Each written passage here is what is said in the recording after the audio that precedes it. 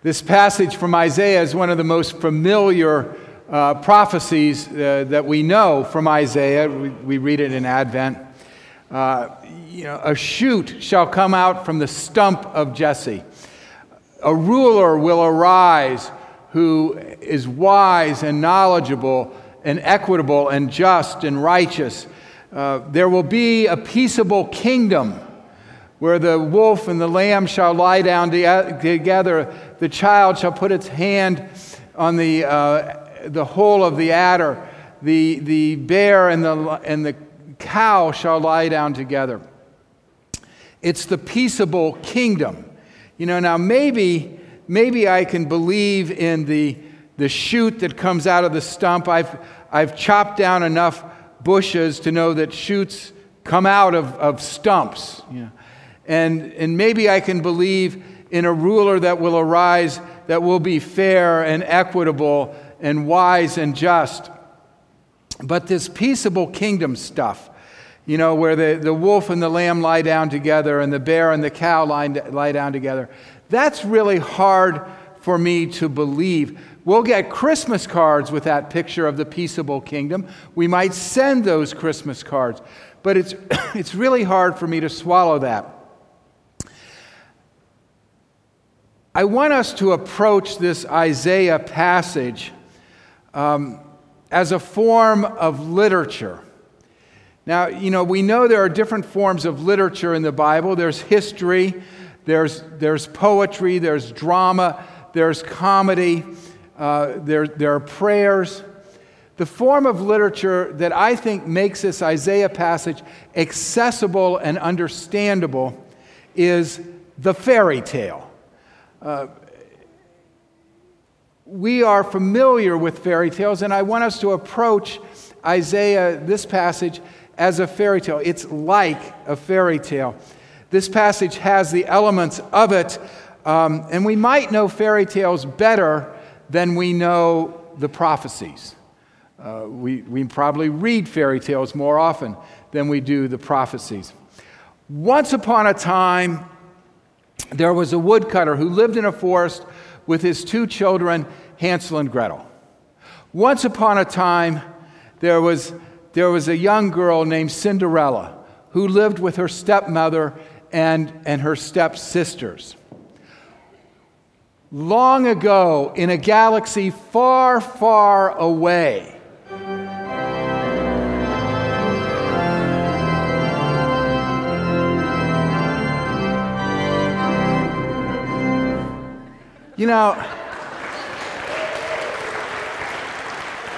people have said to me, "What does Andrew do when you're preaching?" Well, he listens. He listens, I'm scared to repeat that line because we'll never get out of this, Once upon a time. It's a different time, they tell us, than the one in which we're living. It's beyond time. It's a parallel time. It's timeless. It's eternal. We're somewhat familiar with the time, but we can't quite place the time where these fairy tales happen. Try to place the time of Star Wars or Lord of the Rings or Game of Thrones. They're in a different place, a different world. Narnia. Where is Narnia? Where is Oz? Can you find it on a map? No, but you get maps of Oz, you can get maps of Narnia, you can get maps of the Game of Thrones kingdoms, but where are they? They're in a different world. They're in a world that we can understand, but it's a world not of our making. It's a world that we are given, that we can only receive and buy into.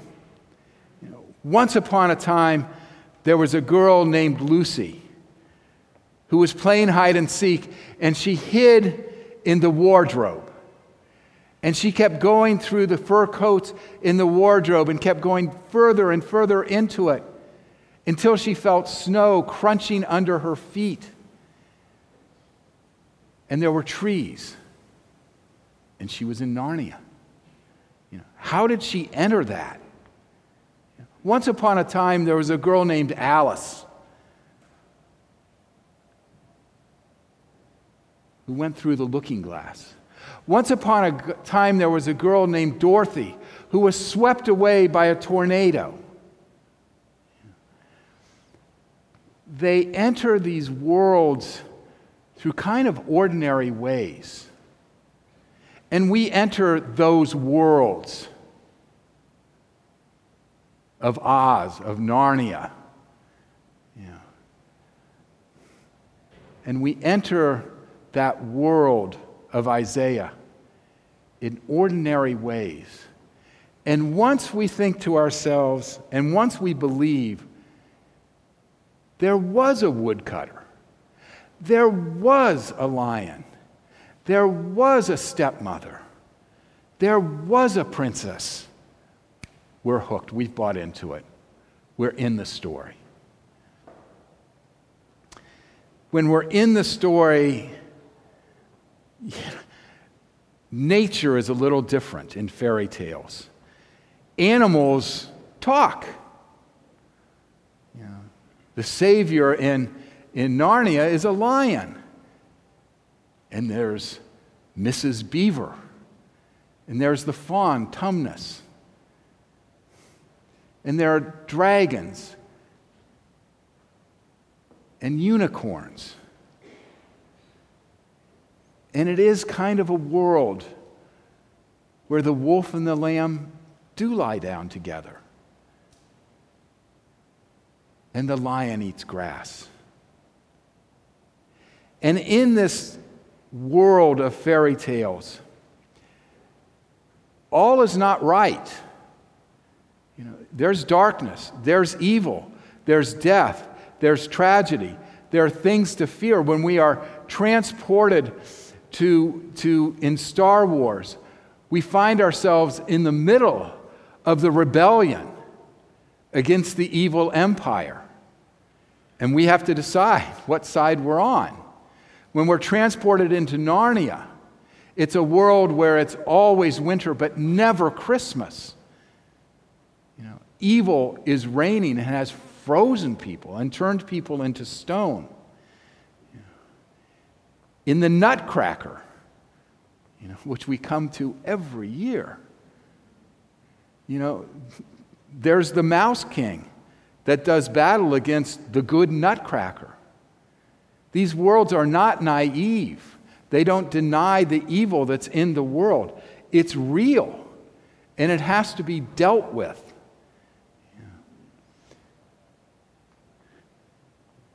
In Isaiah opens with the exile. Their country has been reduced to a stump. It's been leveled. They've been taken into exile. People have been killed. It is a time of darkness and destruction. And is there any hope? Our lives sometimes are in exile. We're a stump. We've been cut down. We've lost jobs. We've lost partners. We've lost parents and children and loved ones. It's not a naive world. The world of Isaiah isn't, the world of fairy tales isn't, and our world isn't. And often in this world of destruction and darkness, it's hard to tell who's good and who's bad. It's ambiguous. And we look for that clarity. And Isaiah talks about a leader, a prince, who will not judge by what he sees and not judge by what his ears hear, but will judge with justice and righteousness and equity.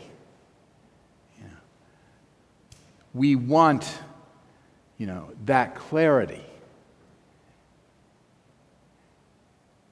And in a fairy tale, that clarity does come. It's a world of transformation where things and people are seen for what they really are. Where judgment is not by what our eyes see and our ears hear, but the truth is revealed. And that frog is a prince. And that ugly duckling is a swan. And those stone statues are breathed on and come to life. Think of Shrek. Think of Fiona. Think of the straw man and the tin man.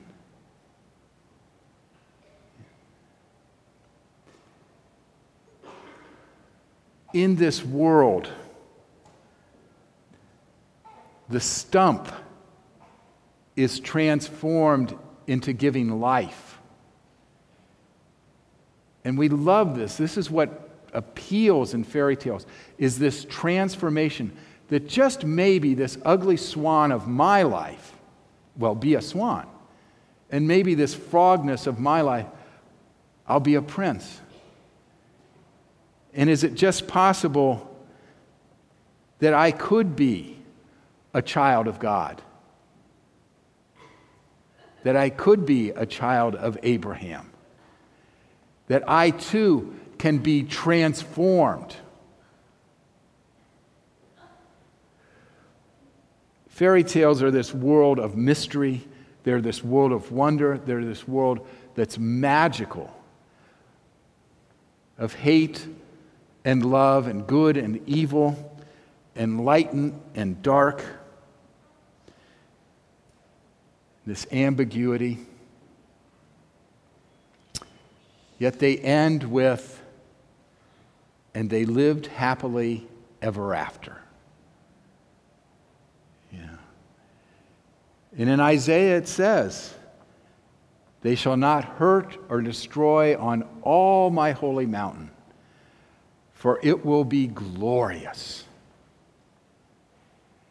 This prince who comes out of the stump that we thought was dead has a spirit of righteousness and justice and wisdom and knowledge, and leads the people to a world that's peaceable and redeems not only the kingdoms but nature. It's a wonderful world.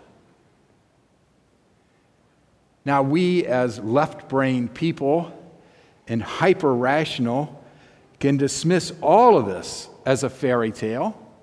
We can dismiss it as escapism and sentimentality and childish thinking. But yet, aren't we haunted by fairy tales? Don't we yearn for the wonder? Don't we hope just maybe? And don't we return to fairy tales? I mean, how many Star Wars movies are there? How many Lord of the Rings is more than one movie. There's more than one Wizard of Oz book. And we yearn for the prequel, and we love the prequel of the Wizard of Oz. We live in this world kind of between the worlds, between this world of wonder and this world of hyper-rationality. And once we believe in this world of fairy tales, we're shaped by them. We yearn for that world, and we try to create that world of justice and equity and transformation and live happily ever after. In all these stories, when people are transported to this other world, they decide to work for justice. They decide to rebel against evil. And they get to work. And fairy tales tell us to get to work in this world. We're haunted by them because we want that world. And we're haunted by Isaiah. You know, it's almost not Advent unless we hear this passage. And a shoot will come out of the stump of Jesse. And the leader will be righteous and just. And the wolf will lie down with the lamb.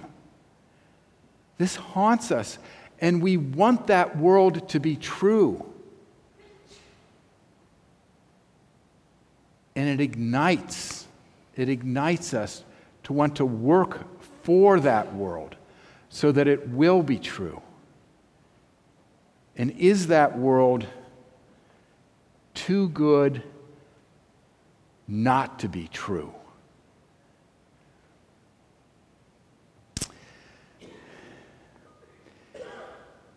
In a fairy tale, it begins with once upon a time. It takes us to the past.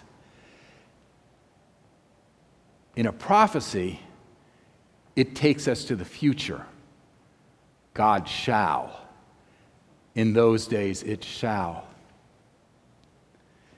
Now, I was taught in grammar that it's proper to say, he will. When you say, he shall, it means the person is determined that it will happen. This passage in Isaiah doesn't say God will, it says God shall. That God is determined that this world will happen. This world that Isaiah talks about will happen. This world of wonder and miracle and mystery. It shall happen. That good shall triumph. That people shall be transformed.